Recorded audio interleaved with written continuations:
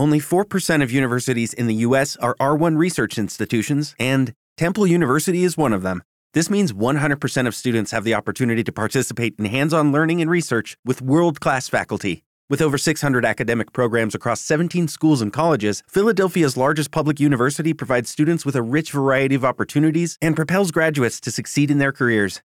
Temple University. Schedule a campus tour today at admissions.temple.edu/visit. If you only have a 401k, you're not getting the most for retirement. Wait, what? Add a Robinhood IRA on top, then they'll boost it by 3%. You can do that? And if you transfer in any retirement account, you get 3% on top of that. Is there a limit to the match? No limit. Robinhood Gold gets you the biggest contribution match of any IRA on the market. Sign up for Robinhood Gold at Robinhood.com/boost by April 30th. Subscription fees apply. Investing involves risk. 3% match requires gold for 1 year from first match. Must keep IRA for 5 years. Match on transfers subject to additional terms and conditions. Robinhood Financial LLC, member SIPC. The topics and opinions expressed in the following show are solely those of the hosts and their guests and not those of W4CY Radio, its employees, or affiliates. We make no recommendations or endorsements for radio show programs, services, or products mentioned on air or on our web. No liability, explicit or implied, shall be extended to W4CY Radio or its employees or affiliates. Any questions or comments should be directed to those show hosts. Thank you for choosing W4CY Radio.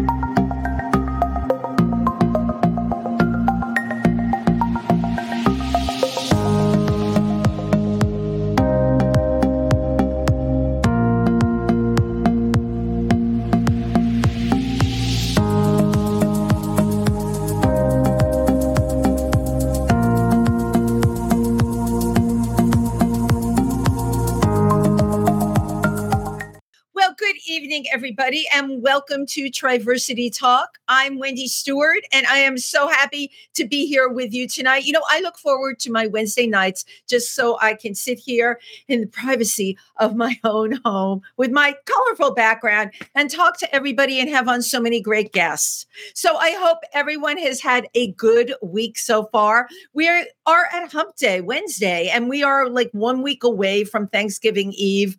I don't know. You know what? The last time I turned around, I felt like it was Halloween. I don't know where the time has gone. However, we had something really great happen with our organization, Triversity, which is located in Milford, Pennsylvania, and services the tri-state area, New York, New Jersey, and Pennsylvania, the more rural areas. Our executive director, Taylor James, was honored at the Chamber of Commerce meeting that we had, and it was a whole dinner, and he got an award, and he and one of our other very esteemed board members, John Stephen Hellman, both made fabulous speeches, which I didn't get to hear yet. I have to see the video. Somebody's got to send it to me. I want to hear their speeches because it was really quite something to get this award. And I'm very proud of Triversity whenever something like this happens. So yay, a round of applause for them. So my guest tonight, I first learned about this person because I have an incredible friend who's been on the show. His name is Jed Ryan, and he wears 2 hats. Well, actually 3. He's a wonderful nurse, all right, caregiver. But in addition to that, he's an incredible photographer and quite a writer. And he has been reviewing many plays on his blog. It's called Lavender After Dark. And he brought to my attention a play called Communion. And this play is by Matthew LaBlanca. But the thing that really got to me about Communion was what the play is about. I like to say art is often born from real life. And Matthew has been described as a warrior that you can't and will not shut up. Well, I want to find out more about this because Communion had a lot to do with something very personal that happened to him. He'll be here now to tell us about it. Let's welcome Matthew LaBlanca. Hi, Wendy. How are you? I'm good. Thank you. Great to be here. Thank you. Well, it's great to have you here. And again, shout out to Jed Ryan. You know, I have lots of people when they meet someone that really impresses them or a project that the person's worked on, they're like, oh, you have to have this person on your show. And Jed was completely blown away, first of all, by your play.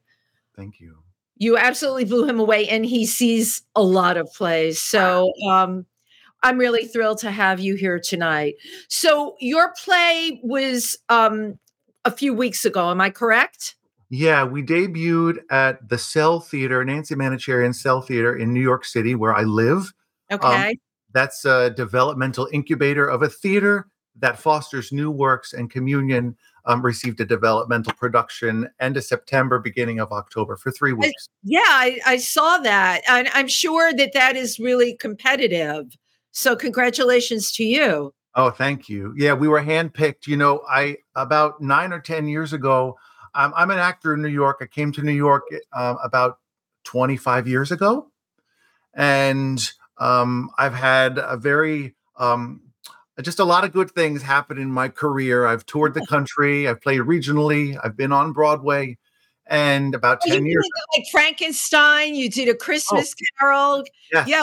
All the good stuff. What did you play in Frankenstein? Who were you? In Young Frankenstein, I was in the ensemble. I had a couple smaller parts, including Dracula at the end, when Dracula meets Frankenstein. But I also covered the lead. I covered the Gene Wilder part. Oh my gosh. Dr. Frankenstein. And this was in 2007.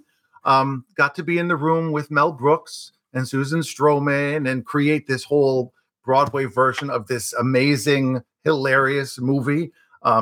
But this was now with, some people may have even seen it at this point because it's been done all over the country. But I got to be with the original company. And during previews in New York City, the lead actor, he had an injury on a Friday night in the middle of previews. He wrenched his back. And for like the next 9 shows went on as the lead. I didn't have any rehearsal. I didn't have any. Out. So how did you, I always ask actors this, how did you learn your lines so quickly? So we had done an out-of-town tryout in Seattle earlier that summer. This was by now, we opened right around Halloween, Young Frankenstein, we opened right around there. So I knew a lot of the lines, but in previews, they were writing new jokes all the time. So they're like, okay, it's Thursday night, and Matthew, we need to try this new joke out. Say it like this. Do it like this. Here's the line. And sometimes they would keep things. Sometimes they would cut things. If it didn't get a laugh, it would go. I mean, it was wild. You really, as an actor, have to be very flexible and open to improvisation, I would think, to be able to do that. Yeah, you do. You just got to be there with the other people on stage and just say, hey, we're just going for the ride. Right. We're just having a good time up here. Wow. Yeah. And then you were in A Christmas Carol. And then I was in A Christmas Carol. This was favorite shows. Oh my gosh! And this was a British import that played. They played in London, and they've been touring this all around as well. But in 2019, we had the Broadway debut with that. Wow! Yeah! Wow! You've had like a lot of really incredible breaks already in your life. I have. I've been really lucky, and a lot of great things happen. And the subject of my latest play, Communion, is a bit of a twist on saying that it was a good thing that happened, because it really wasn't a good thing. No, it was a terrible thing. And we talk a lot. So this organization, which you don't know anything about, is located in Milford, Pennsylvania. I'm actually based out of New York, but I'm in Milford on the weekends. And we are an LGBTQ plus organization. We, of course, service the whole tri-state area, right? But we're in Pennsylvania, and if you read the papers, and I'm sure you do, we have a lot of challenges, not from Philadelphia, but, in the more rural areas. So what happened to you could easily happen to actually anybody. And, this kind of stuff is out there. I think what impresses me so much is you went and wrote a play about it. And, it had to be a very painful experience for you at the time. So if you can just open up right now and please share how Communion came about. Sure. So as an actor, you have to find solvency jobs. You're not always working on the stage, right? You have highs and lows. And it turned out that I grew up within the Catholic Church. I was baptized Catholic, First Communion, confirmation, the whole deal. And in my neighborhood in Queens, New York, there was a church a few blocks away. And my neighbors knocked on my door because they heard me singing and playing piano in my apartment. Oh, we need somebody to play Sure. the music director. Could you play the organ? I met people. They were so nice. They were great. They knew I was gay. And they said, come work here.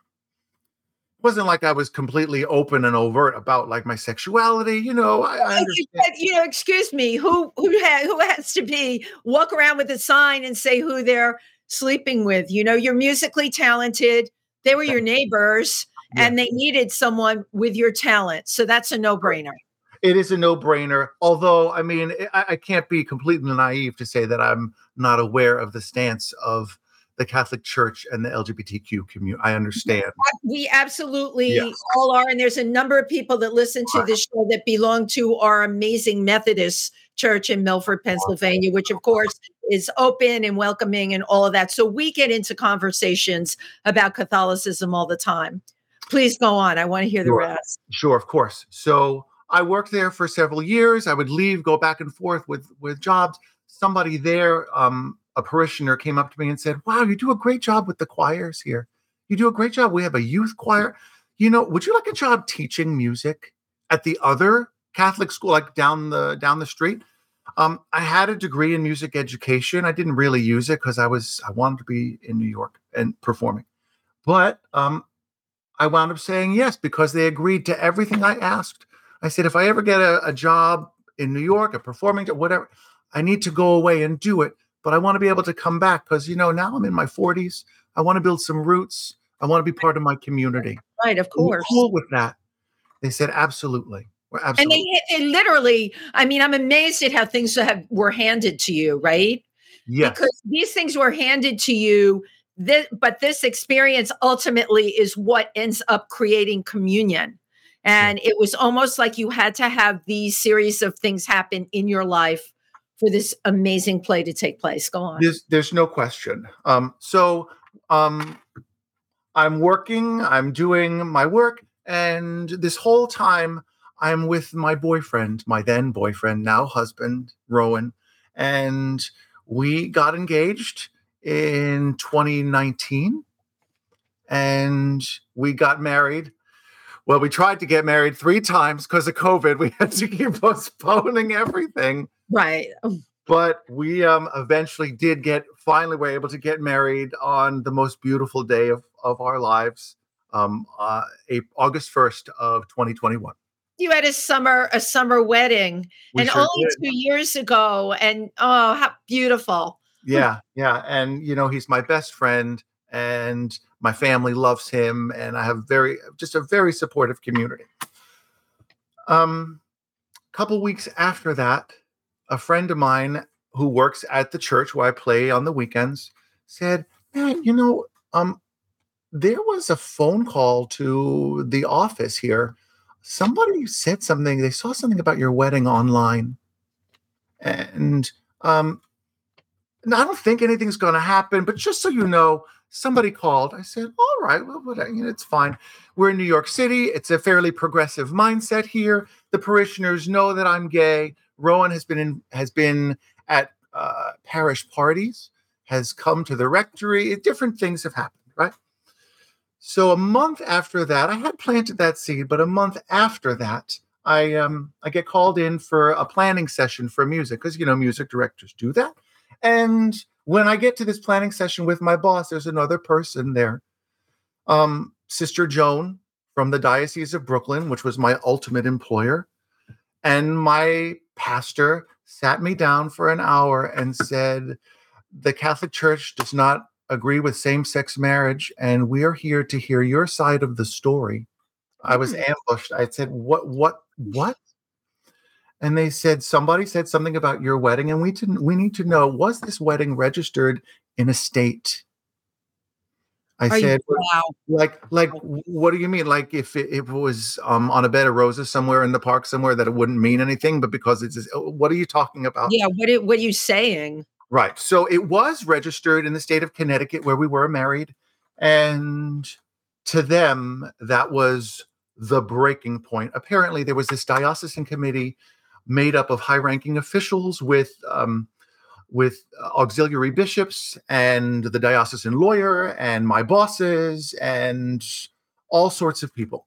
The superintendent. Okay, just for a second here. They had to like call in judge, jury, and heaven only knows who else. Yeah. It's like a lynching mob.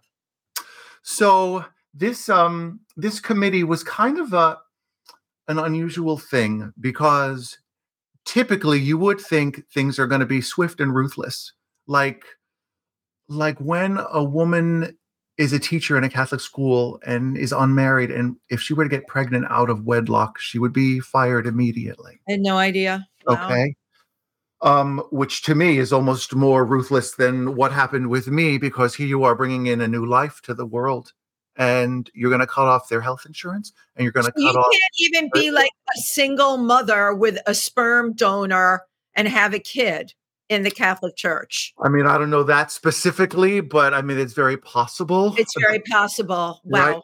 So the thing is that here I was, knowing that these practices are very ruthless, and this is just the gavel will come down, right?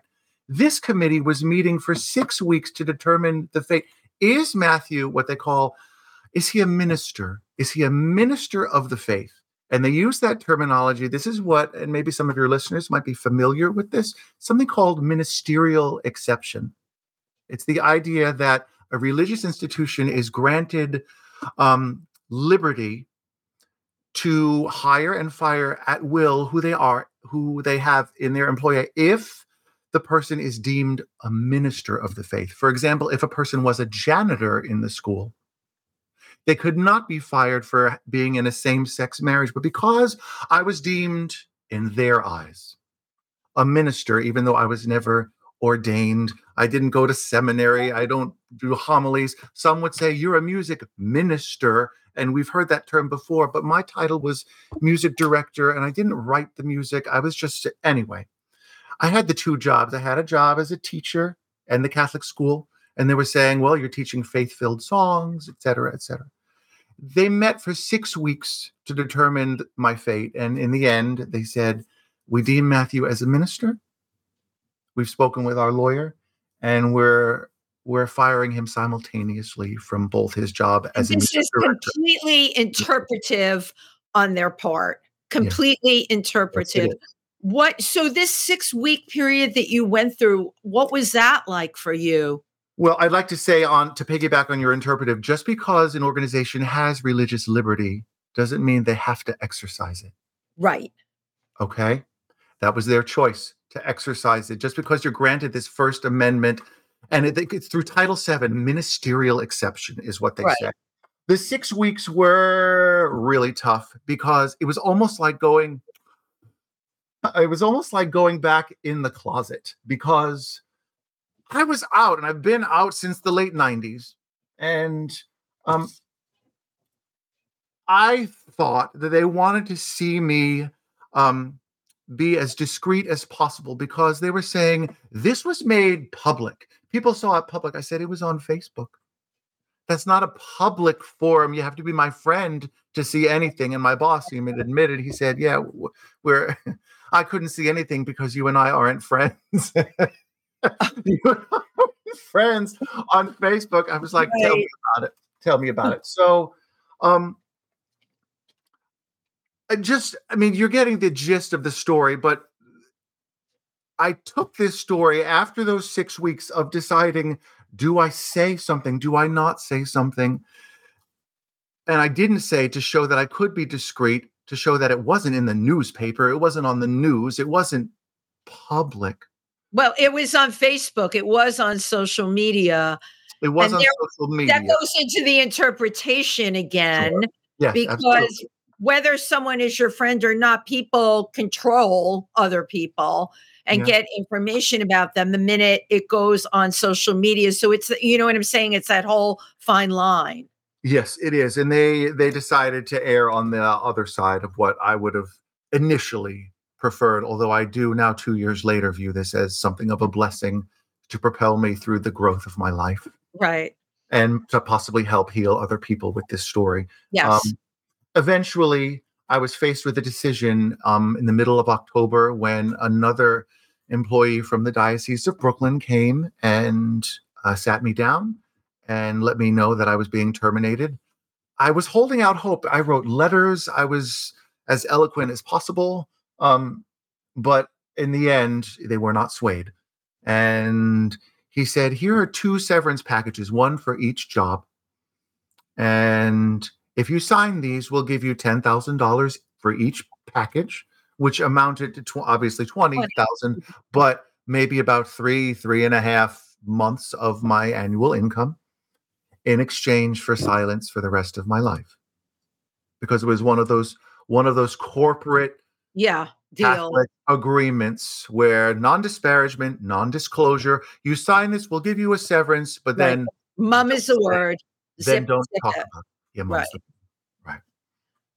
And I was thinking, can I pay my rent? Can I do, all of these things? Rowan was wonderful and my family was wonderful. They were like, you'll be fine. We're here for you. Okay. But they had to, you had to be angry over this. I mean, this is an attack, and I'm sure both your partner and your family, I mean, you're a teacher, for gosh sakes, a good person, someone that's passing things on to younger people. And now you've been singled out and really objectified. All right, put under a mic. I'm sure your life was put under a microscope, the things that you don't even know about, right? The fact that they were discussing you in such a way in a room. At any point, Matt, did you think about getting a lawyer?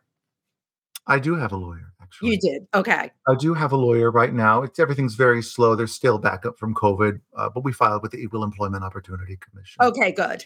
Yeah. And I'm not going to get into any of your business, but it's just like I'm putting myself right in your shoes. And the story makes me so angry because I've heard versions of it in different ways, people getting let go because of their partner being the same sex as they were. And it's just so ugly in this day and age, and awful that you had to go through that. But your response was interesting. Yes. I had an opportunity with a man named Father Jim Martin, who's a Jesuit priest. He's also an author. He has a big following on Twitter. He heard my story, and he has ties with the New York Times. He said, Matthew, amazing. if you want to go public with this story, I will help you. You can share your story like this. As an actor, first, like when you said before, you're under the microscope. I'm used to being vulnerable. Right. I'm used to being seen. I'm used to being on a pedestal, on a stage, on camera. And I'm not shy to sharing stories. And this was my story. And I said, I couldn't, not only that, but I live in the communities where I was working. Literally, the school was 7 blocks that way. The church was 3 blocks the other way. If I couldn't say anything, what were people going to do? I mean, it must have affected over 1,000 people between the families and my students and parishioners and my choirs.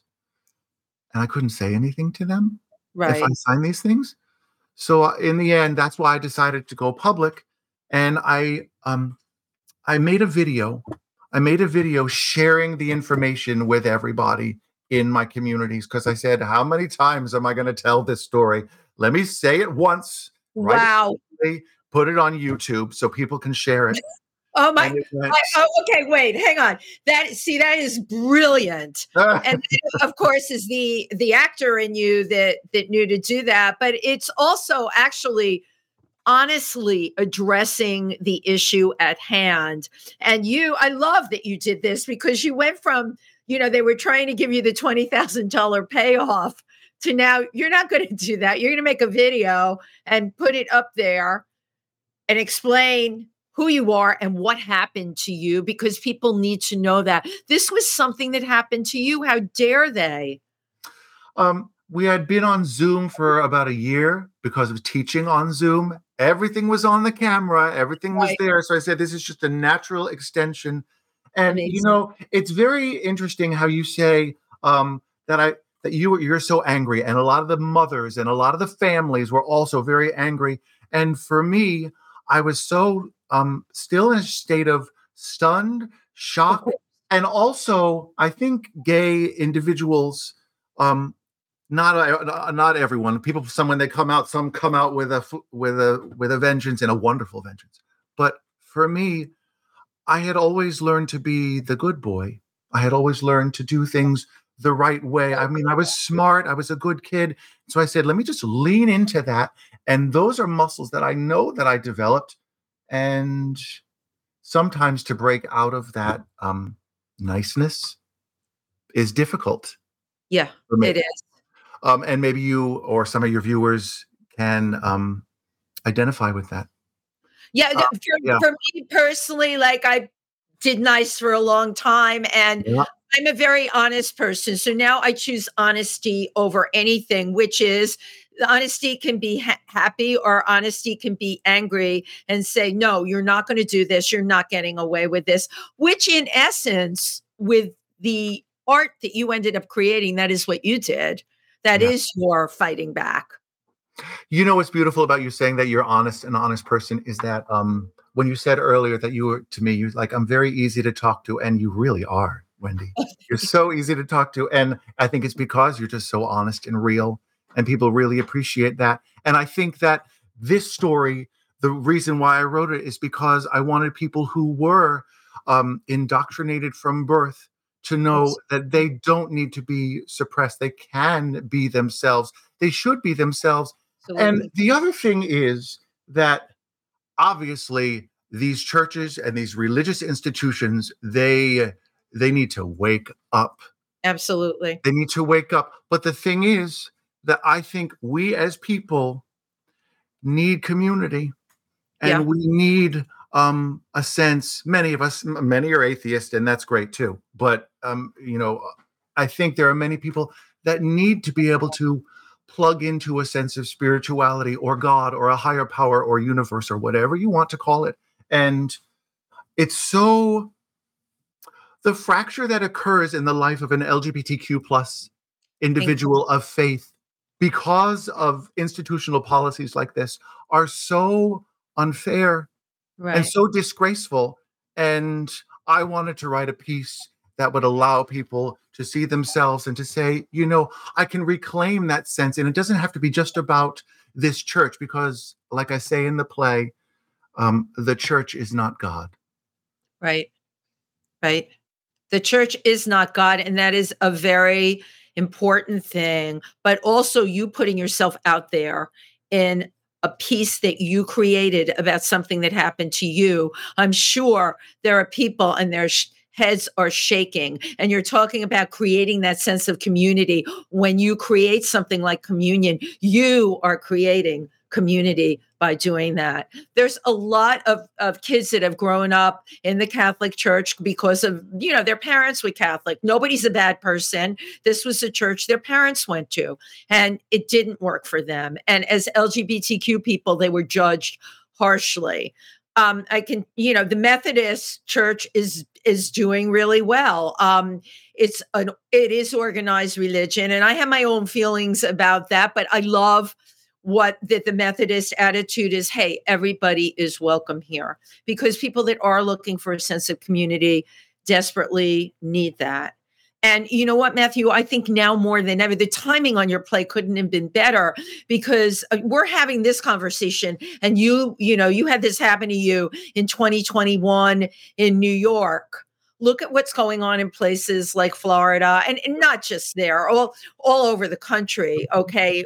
How the LGBTQ community has been attacked cruelly, the trans community, let's take away their hormones. You've heard the politicians. It is so, I listen to this, and yes, it does make me angry. How dare people abuse other people in that way? And to me, like what happened to you, a wonderful teacher, just a great giving human being whose kids and moms loved and respected you. And then somebody goes, quote unquote, and outs you.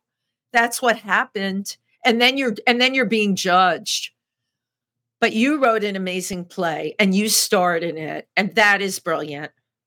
So my director, when you said about creating community, in communion. That was a big part of why we chose that title. But her name's Kira Simmering, and she's the artistic director of the Cell Theater on 23rd Street in Manhattan. And she had the idea, the notion that people would sing. As a music teacher, I could involve, I basically play myself in this solo show, and it starts off in a choir rehearsal, and the audience is my choir. I said to her, brilliant. Are they really gonna sing? Are they gonna do it? And we worked and we tried. That's the same kind of thought that I would have when I was first teaching. I said, are these kids really gonna sing? Are they really gonna, Right. And so you just it's like when you said before, all the things that I've learned, all the paths in my life, how they converged into this piece. Like I really do teach the audience a song to open up the play, and they do sing, and it's just this wonderful sense. We're all so isolated behind our screens, behind our Zooms, whatever we're doing at our Netflix, whatever we're doing, and for those that came to the theater, to my show, this was a chance to suddenly be like, oh yeah, this exists too. Right. This yes. Form, this opportunity, this idea of being together, and maybe they were in a choir at one point and have long since forgotten that they did it. Maybe they were never in a choir, but the people around them in the audience were. You just kind of get lifted up with it. And it was such a pleasure to start the show that way. And to build this idea of community, to show the exposition of this is a guy who teaches. He's doing a religious song here in this choir rehearsal, and I share about my life, and then it breaks into suddenly recordings, and these recordings are based off of literal recordings, Wendy, that I made. You used authentic recordings. Well, remakes of authentic recordings. Yeah, but the words are the true words. Yes. So when I was called into, I had the two meetings. The first was the meeting to say, hey, let's get your side of the story. Was this wedding registered in a state? There was that meeting. And then the other meeting where they said, you are officially being terminated from your positions. I had the wherewithal to click record on my phone. God almighty. You're a smart actor, Matt. You really are.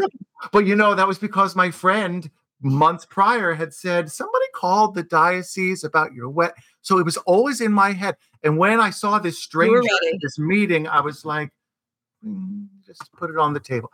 And so New York is a one-party consent state anyway for recording. So it's okay. And I don't use those actual recordings in the play because, those meetings went on for a long time. And I boiled it down to like a 7-minute scene. But I act with, how like in a chorus line where Zach talks from the balcony and you just hear his voice, right? We do the same idea where the two actors who were, or the nun and the priest who were in the room with me, I talk to them and I just visualize them as they would be there. But their voices are recorded, and it's not their voice, it's my voice acting as them. So I do voiceover work that way and voiceover work for her. So I play, because it's a solo show, so I play all the characters myself. Right. Wow. Matt, I want to play the clip. I'm the needles. I want to hear it. So let's do it. Okay, very good. Thank you. You've called me a minister, but I am not ordained. I don't write homilies. I don't teach religion. I simply teach people music. Rowan and I want to take care of each other in life and in death, and to do so legally, our only option was to be married. There is no in-between civil union law. Why should I be denied the communion of these legal rights with my God-given path as a gay man in this church of my roots? God's beautiful plan for my life includes marriage to my husband, Rowan. Anything less would be a mockery of his creation.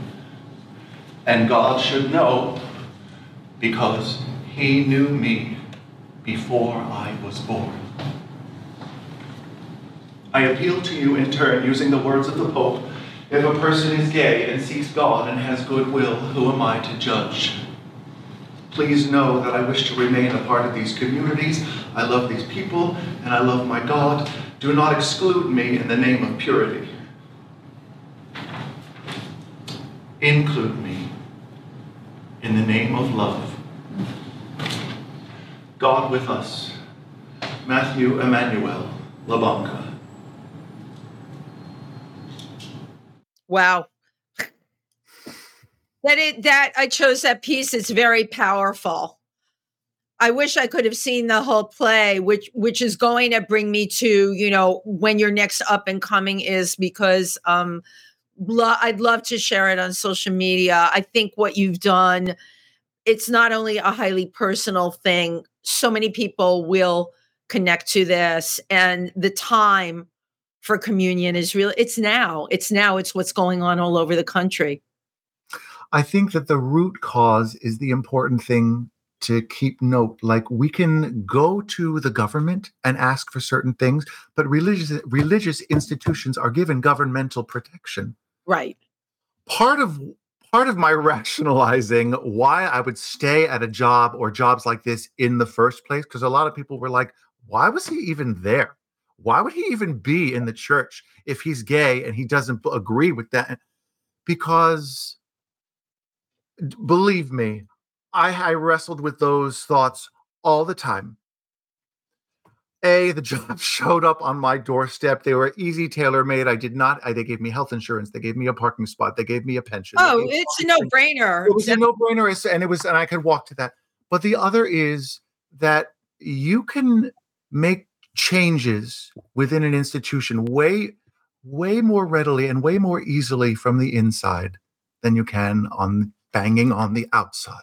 I agree. By boring holes from the inside. And just the idea that I was there in a church as an out gay man, right? I think spoke volumes to, they say think globally, act locally.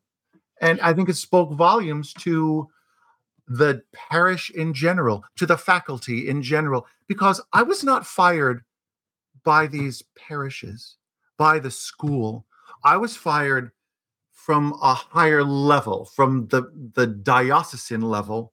Oh yeah, to me, who only knows a smidgen about Catholicism, that's like getting fired by the Pope. That this was like so huge. They made it so huge, and they're meeting, and it took months. I mean, my God, doesn't anyone have anything better to do with their time? It took months. It took that long because my principal kept fighting for me. I love that. And why did he fight for me? Because he knew me from head to toe. He knew me. It's what you said. It's right. Making it a superb teacher, as somebody who cared for this community and these families. Yeah. So that's why that's what was so fascinating to me about this story. That, like, with the scene that I showed you, was I literally wrote a letter like that, a lot longer. We boiled it down again for the show. But, I was writing letters, and I know that they were received, again, from the inside, that I was making waves and making people rethink and switch, because, they make the laws themselves. Right. If these priests and these cardinals and this Pope, who clearly is the most progressive Pope who's ever been, not that he deserves like all medals of honor or anything, because, it hasn't full. He doesn't have a tie-dye rainbow behind him the way you do, There's no rainbow flag at the Vatican yet. Not yet. But, I would keep one in my classroom. And I spoke to my new principal at a public school. By the way, I landed on my feet. That's part of the story as well. As I would expect. And thank you. And my neighbors, this again, the power of that community and the communion of that. My neighbors came to my rescue, and it turned out that a school also in my neighborhood, elementary school, did not have a music teacher. That classroom was sitting vacant. Heard my story. My new principal, who is principal at a public school now, and she met me. She said, "I want to hire you. Let's make it happen." Right. And so I was rehired, and I started working again in my neighborhood with a whole new subsect of students and new families.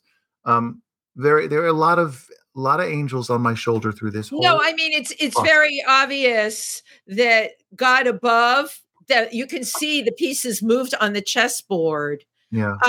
The only question I have is, why were you the one? Why did you become the instrument of God in this? Because you clearly were. Look at all the different things that happened. And you were chosen, of course, to land on both feet, but you were also chosen to get the message out there. Do you ever think about that? Like, why you? I could say why me, but I think every single person watching this, every single person on the world has their calling, A and calling. Yeah. and it's what you say yes to in your life. Yeah. Yes, we have our callings, but what blocks are you removing to the goodness in your life, to the possibilities in your life? I think that's a big part of our growth journey as human beings on this planet. And it would have been very easy for me to say, you know what, just give me $20,000. Right. I'm not going to say anything, but it was a convergence of all the things that I'd been saying yes to over the years. My acting career, my growth as a human being within the church, and then letting go of that church for a while, and then coming back to it as an employee. My growth as a teacher, my growth as a man of faith, my growth as a married man with my husband. And all those things came together. And I said, you know what? Maybe there's a story here. And then it was time to grow as a writer. Yeah. No, exactly. That was the culmination of everything, of all those paths and why they converged. And then Yes. it came out in this piece of writing, and it was supposed to be. It's so interesting to me. I can't wait to see like what happens with you going forward, like what your next is going to be. Because I'm looking at like what happened to you and where you came from, and how you landed, and teaching jobs that were such perfect fits dropping down from the sky. And when it wasn't a good fit anymore, oh my God, you were supposed to write this play. And by the way, would you like a teaching job in a public school in your neighborhood? By the way, I mean, come on, there's just so many variables. You just hit on something here. You talked about removing blocks. Yeah. And it's funny, I do an afternoon show, a celebrity show. I had on a mentalist today, which is, he's not really a psychic, just a mentalist, mind reads or whatever you want to call it. Great guy. But what we talked about is people removing blocks in their lives. What's our potential once we remove the block? And that is exactly what you did. You removed them, and look what came in your door. Really quite amazing. Yeah, but that's just the way the world works, And there was a lot of cosmic support, and so I said, let's ride that wave. Right. The world works that way if you allow it to. Many Yeah. people put fences around themselves and don't go with. My saying has become, and I got this from the Golden Gaze, the guy who runs that whole acting troupe, but he's so smart. He said, we only go with the yeses. And I've had to remind myself that going with the yes, whatever that yes may be. It could be a person, it could be an opportunity, but it's the thing that supports you. Go with the yeses. And that's exactly, what you did. Yeah. Yeah. And the corks are supposed to float. So just float with it and see. Right. Corks are Don't push it under the water. Right. And right? corks, the cork of life is supposed to float. That's a beautiful, beautiful metaphor. So, I did not get to see this amazing play. What are the plans going forward to do it and share it?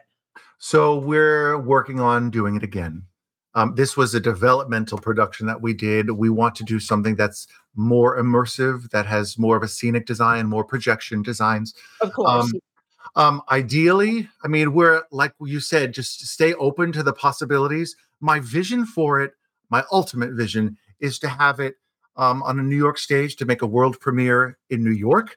I think it's a perfect off-Broadway fit. And doing it in New York would provide more legitimacy, more visibility, opportunity for human interest pieces, for reviews, and the opportunity then to take it beyond the 5 boroughs of New York City, to places like Pennsylvania and Florida and Wyoming and wherever else where it could have, where some might say that there's a deeper impact that could be felt. Right. In the telling of it, that's what I saw. I saw this play being put up all over the country. Yeah. Because it's a story that really needs to be heard and needs to be shared. Yeah. And bless you for writing it. So for you personally now, you're teaching, and we only have a couple of minutes left. But tell me some of the things you're doing going forward. And by the way, thanking your wonderful husband for sharing you. Thank you, Rowan. He's saying you're welcome from the bedroom. You picked a good one. So did I. You did. It was a mutual good picking. Sure did. What's happening now? So, yes, I'm still continuing to teach. I am grateful that the actor strike is looking like it's going to be over. Yes. I worked on, some of your viewers might know, on Apple Plus, is this TV show called Severance. Yes, I had seen that you had done that. Now, tell me what you play in that role. I can't go to, because I signed a real non-disclosure for that. Yeah. Right. But I can tell you that that I was part of season 2, and so that when that drops, that's something that I'm looking forward to having happen. And when can we expect to see that? Oh my gosh. Season. I was saying 2024 maybe, but okay, I'm knocking on wood. yeah. With everything that went on with the writer's strike and with the actor's strike, so everything crazy. got really postponed. So that's happening. But the other is that we're just working to make this. I'm working with a few producers and meeting with more producers to build my team and make it as strong and as robust as possible. To put it up here in New York, but we're also talking about bringing it to other venues, right, and to other states. There's a possibility, because it's so such a simple piece as far as it's just me and a stage manager and the audio and the projection, that it could play in a lot of venues. So we're looking to tour the piece.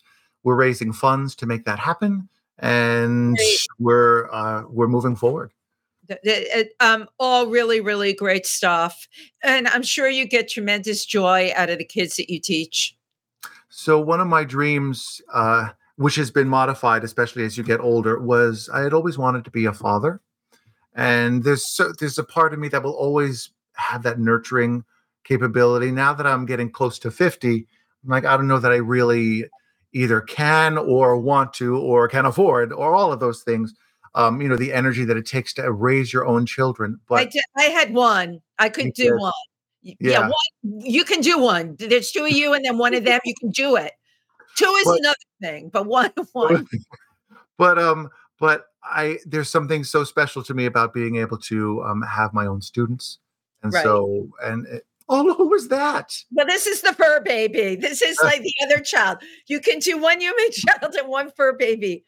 Yes, amazing. But you have all these kids that you are nurturing and growing and making an impression on, that they're going to become adults and come do something great and come back and say, oh, my teacher, Matthew LaBlanca, is the one who is responsible for me doing this. How powerful is that? I think about that a lot, because the things that you say and do, like, we all remember certain things that happened in the 4th grade and the 5th grade. And we remember.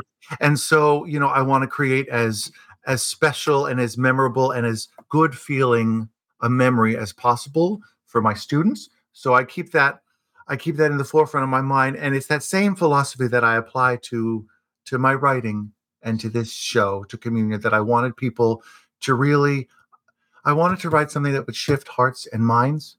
And again and again and again, I keep hearing from people, from audience members, from reviewers like Jed, Ryan, who connected us, that this piece has shifted. This changes their minds. This opens their eyes to the possibility of what could be. Right. So possibility of what could be. Matthew, thank you. I can't think of better words. It's such a pleasure having you on the show. I always use a parting picture, so look into my camera and smile. Thank you. One more. All right. I wish you the best of luck. People can find you where on social media? You can find me at Matthew LaBlanca. You can also find us at Communion Solo Show on Instagram. And then our website, if you want to see more videos about communion, is communiontheplay.com. Communiontheplay.com. And there's a ton of links to all the socials. There's more videos, there's trailers, and even a spot if anybody's interested in donating to support our piece. There's a way to do that as well.